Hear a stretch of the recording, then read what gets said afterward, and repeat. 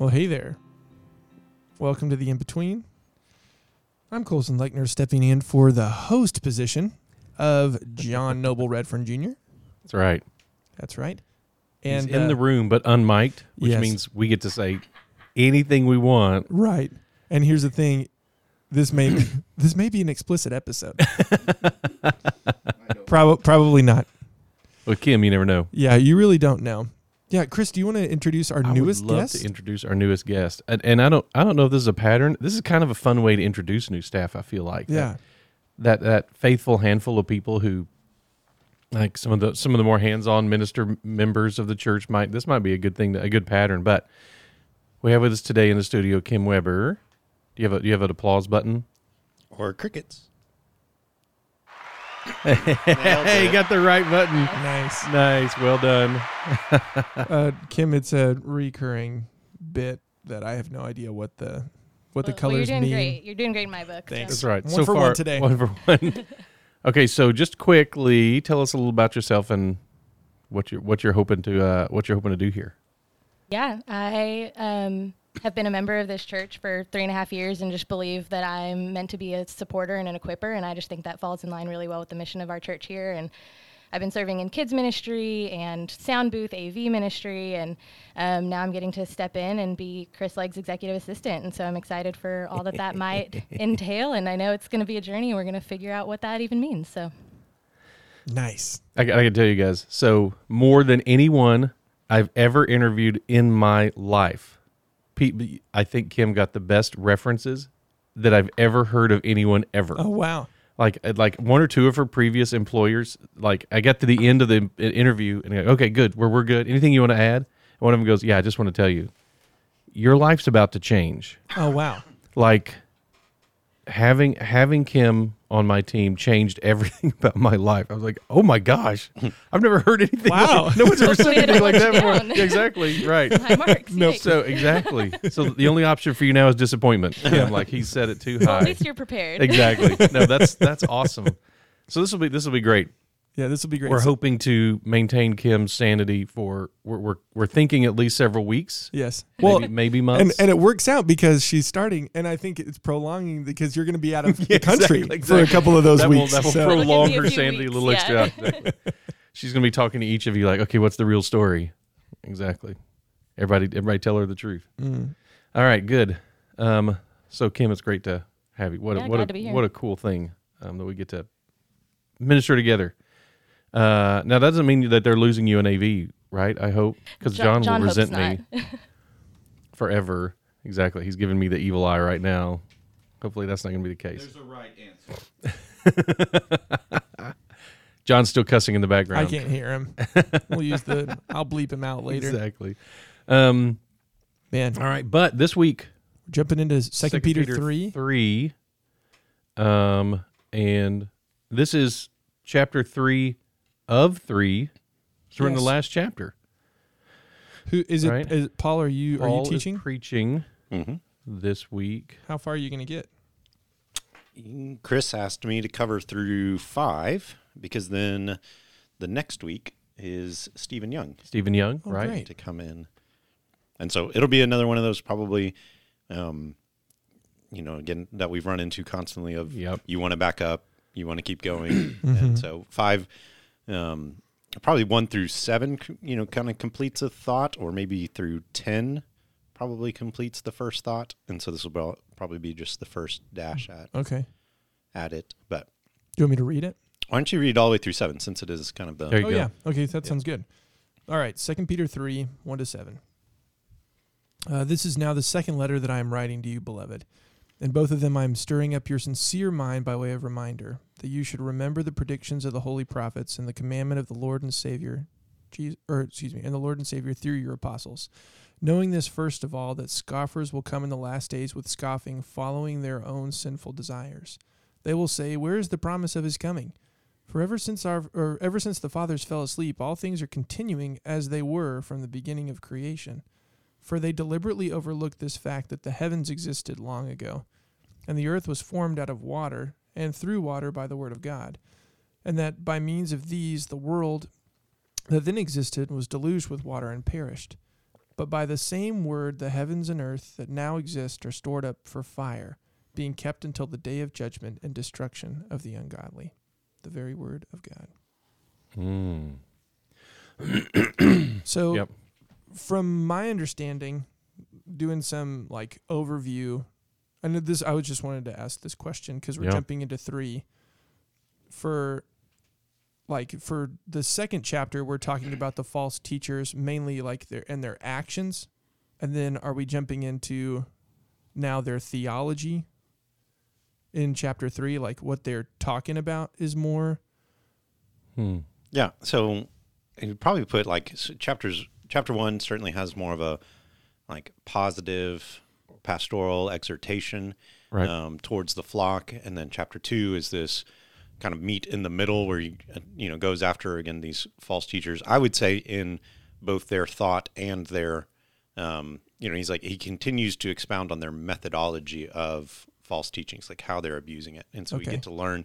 Like if we have this stark command, I guess again, exhortation in the very beginning of the chapter where he calls them out for what they're doing, and then he goes on that mode of repetition where then he's repeating why they're in the falseness of their teaching, what then leads them to it, and what's the condemnations that come from it. And it goes over and over, and we learn more and more about hints of, oh, this is probably what they're teaching falsely. Oh, this clearly is why they're teaching falsely.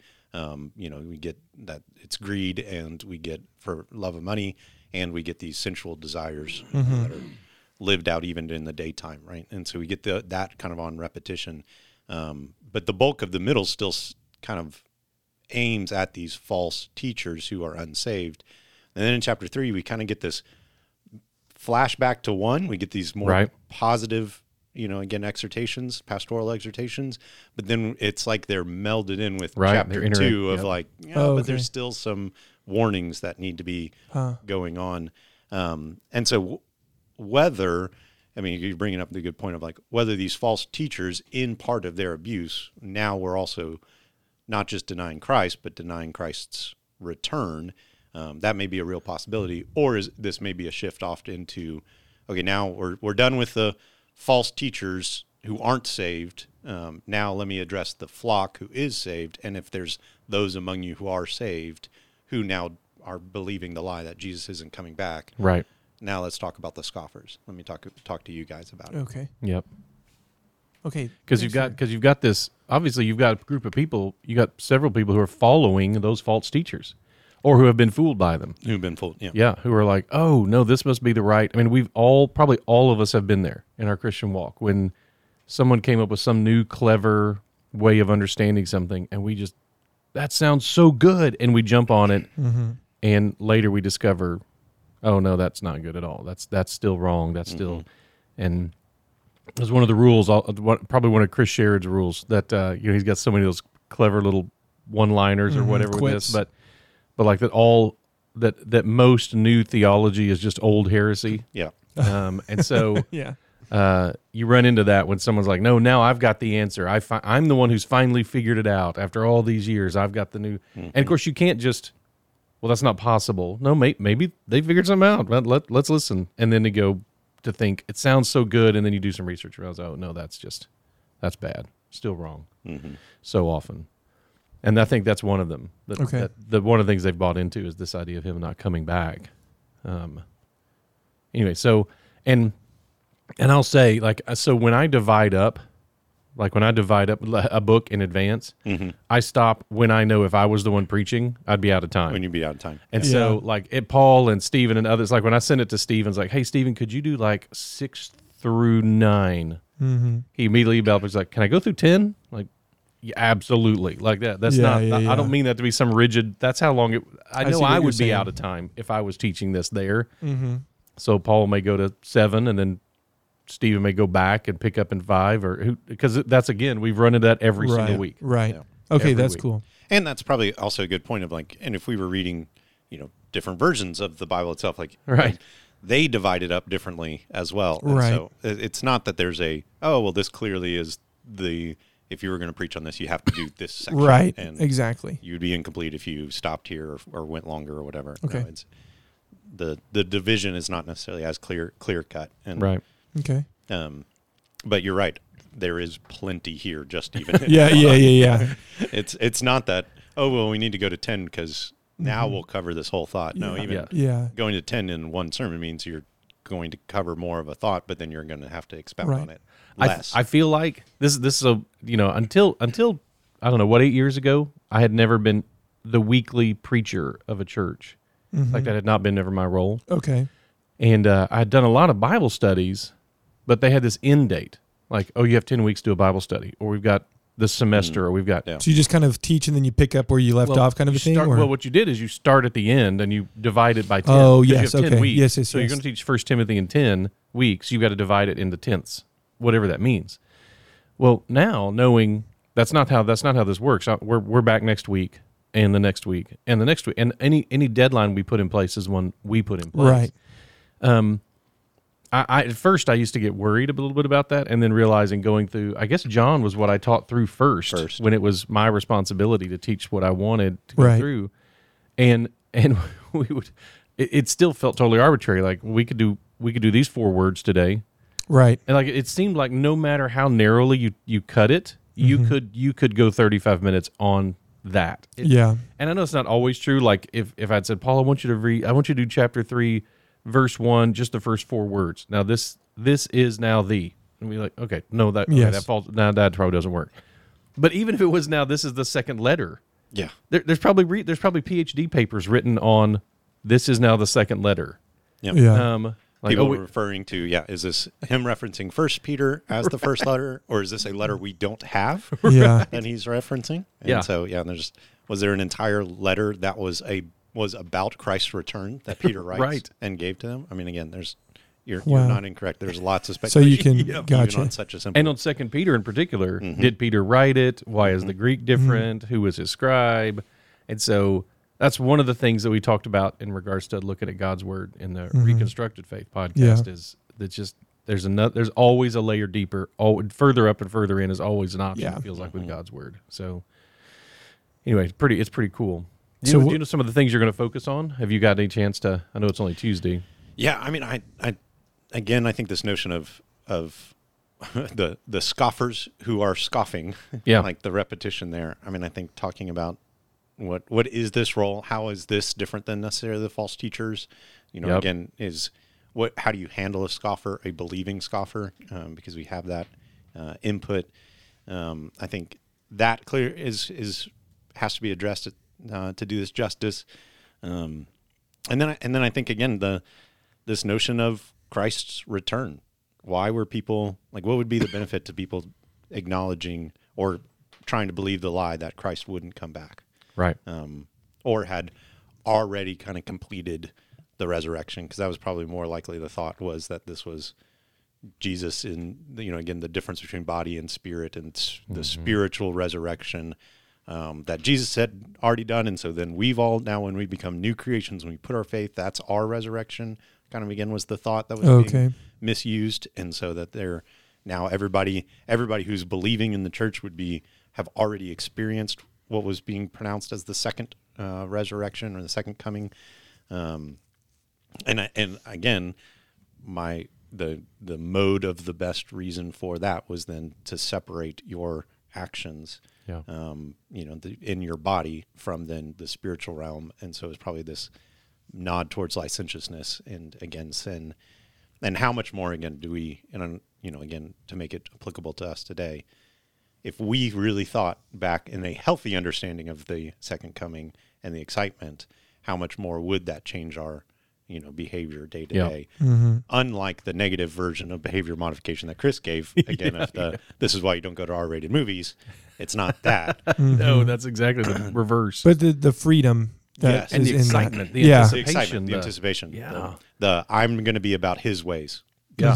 This is a time that I have that is coming to an end, and so why would I waste it on anything else? Yeah. Yeah. I think that there would be a much more proper view of keeping the second coming in mind. Yes. That would change the way you live your life. You got to love a couple of thoughts. One, that there's a meme that says Jesus is coming, look busy. I don't know if you've seen that, Jesus is coming back, look busy. but what struck me is obviously that's a gag, but in our church, Bobby Hicks' attitude about us having money in designated accounts is it's not a fear-based thing, but you'll hear Bobby, if you're on the leadership board, you hear Bobby regularly, like, we don't want to get caught with that money. That's the way he says it. Yeah. And he doesn't mean that in like, oh no, we're going to be in huge trouble. It's right. What a horrible shame that would be. Right. If we had thousands of dollars in an account for some mission thing, some benevolence thing, some whatever, and Jesus shows back, he's like, we're all done. We're like, oh wait, no, we got to spend this money real quick. Yeah. Like we got to, we got caught with this money and we could have used it. Right. The idea of stewarding the money, but using it. Yeah, exactly. Yeah. So, which I feel like for Baptist churches, that not that that's rare, but I love that that's the attitude. Yes. Rather than just like hanging on to it. Yeah. Talking to my grandfather pastors a really small Baptist church in Louisiana. Right. And that is like one of the main tensions is the person dealing with the money just wants to hang on to it. So I don't know. That's really cool. Yeah, it is and we have such a luxury of a healthy church here. It's the benefit of a generous church. And we have we are able to, in our leadership board, wisely set aside some money to say we're going to store this money out of responsibility in case, there's a worldwide pandemic. Right. Or everything gets shut electricity down. goes off, like things like that. I'm sure would never happen. Right. But even with that, it's like everything else we need to be figuring out a way to get it out. Now I'll tell you, Paul, I'm curious to hear your thoughts on this too, because and now I can't remember who it was who asked me this. It may have been my wife after she taught recently and asked me, how do you teach when you know there's people in the room who are disagreeing with you, who are just like everything you're saying, they're like, oh, whatever. And I think she was teaching somewhere and felt that sense. Yeah. And so, scoffer is one of the proverb terms, like one of the headings. You got fools, scoffers, wicked, wise, righteous. And so years ago, I discovered that it was my propensity to preach to the scoffer. Mm-hmm. And the book of Proverbs makes it extremely clear not to do that. You don't ever teach the scoffer. You teach to the righteous. Yeah. And so it's because the fool has not yet decided, am I a scoffer yet or not, or am I going to be righteous? So you teach to the righteous to guide the fool. You punish the scoffer to guide the fool, is the way it teaches in Proverbs. And so, and it was my tendency to find the person in the audience who looked the most angry and try to convince them to look happy. Switch. And I realized that was a horrible, and that's not a good way to do it. And so, I don't know if you run into that when you teach. Like, I don't know if in your brain, if you're teaching the material or if you're teaching to certain people. But I'm definitely I'm teaching to these people in the crowd. Oh, really? And I have to intentionally teach to those who I believe are seeking most fervently to follow Christ. Because otherwise, I will fall very quickly into. Because I know the people in the room who are scoffing, so to speak. Yes. Don't focus on them. Anyway. Yeah, I think the same thing of I think the scoffer who's already made up his mind and there's no changing of his mind, I tend to just ignore. It doesn't hit me because, again, it's like I don't feel like it's a level of success. Right. And that's what makes a true scoffer, not just a fool. A fool is still wavering. A scoffer is unwavering. And so they've already made up their mind and they're already walking down a path. And so it's kind of that's the Lord's to deal with, not mine, apparently. And so I rarely find myself at all thinking or motivated towards, of course, there's going to be somebody who I'm not going to convince. So I need to try to convince them. Right. No, it's that battle's already played out. And so that's between them and God now. Between them and God, I'm done. And so I rarely go in that direction. I think now to the difference of a fool or the difference of somebody who still just disagrees with me. Right. Then I think that always kind of comes to the mindset of the humility in which you're presenting what you're presenting. And so, because again, I was in reading or in looking and studying Scripture, it's like you come across men who are vastly more sound, in their understanding of Scripture,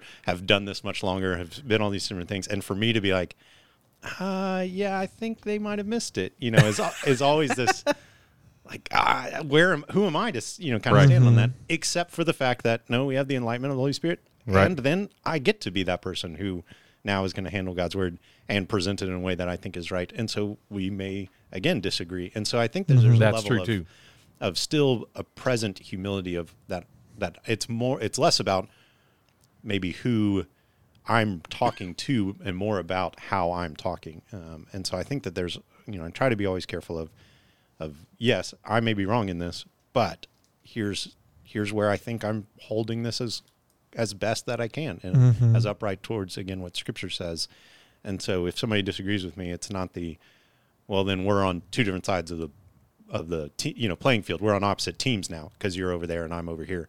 That's not the case. We're still on the same team. And so it just kind of brings that more of a reminder of, nope, this is where we're jumping in and doing this thing together. Cool. Okay, also one more question for you, Paul, in this passage. So I'm looking at my marks when I read through it a bunch of times, but down in verse 4, here's one of the things that struck me. So I know I don't even know how to say this. You're a fan of science. You're a scientist. I don't know what the right way to say it. I believe in science. I believe in science, but as I am, and I do, and so, but it is intriguing to me that there's the phrase, all things are continuing as they were from the beginning of creation. Yeah. That is actually a basic tenet of science, is that all things, the what we see now is a good representation of what has always been. Yeah. Like the patterns we see, the changes we see, the movements we see, the whatever, and the ever expanding universe. Exactly. Whatever it is that you can trace backwards and indefinitely, or even, as some people say, infinitely, which I think is absurd, but and learn all you need to learn. And Peter seems to be saying, no, you're forgetting that there was a point at which there was nothing. It hasn't always been this way. Now, I don't know that Peter's denying anything. I mean, Peter's not going, that scientific method. I don't, none of that. But I think it is intriguing that one of the things the scoffers are saying is there's never been a fundamental change to the universe or to reality or whatever. I don't know how much to put in their words here. And Peter's saying, no, but you're forgetting there was a time at which God spoke things into existence. And so, anyway, I don't know if I wrote in my note there, this is a fundamental understanding of modern secular science, is everything has always gone on this way, and it always will, and it always has. And there's never been a meaningful, qualitative, maybe, change. So anyway, I don't know if you had any thoughts on that or if you'd done any, I hadn't had any, I hadn't read it that way and hadn't necessarily had it. I quickly just pulled up the Greek interlinear to try to kind of see, because again, is this just now a phrase that leads itself to an understanding? Because again, I wouldn't imagine, Peter's not writing to a Western scientific mind. So at all, if the first thought is, this is clearly a Western scientific application, then maybe that's not where he's addressing. And it is at least interesting, maybe more literally, all things as they were continue from the beginning. It's pretty simple. There's only like 5 Greek words there. Yeah. That we have this in this way or in this manner, kind of again, as they were. So what do they do in this way? Well, they continue. Yeah, interesting. Yeah. And from the beginning, or from beginning of creation. And it is, this word creation is the act or the product. Often talking about like the founding of a city, or of a divine institution or work or ordinance. Yeah, it's fascinating. It's going to be fun to look at. It will be fun. I'm looking forward to delve out, and I think again it fits into still the beginning of it. So what is the promise of his coming? I mean, I think everything started, not starting and then having to adapt and get back to a right plan because we've messed this up. Yeah, but no, from the beginning, his second coming was all part of this. All part of the plan. Kim, we're glad you're here. So we didn't have to bleep her out too much, not nearly as much as I thought.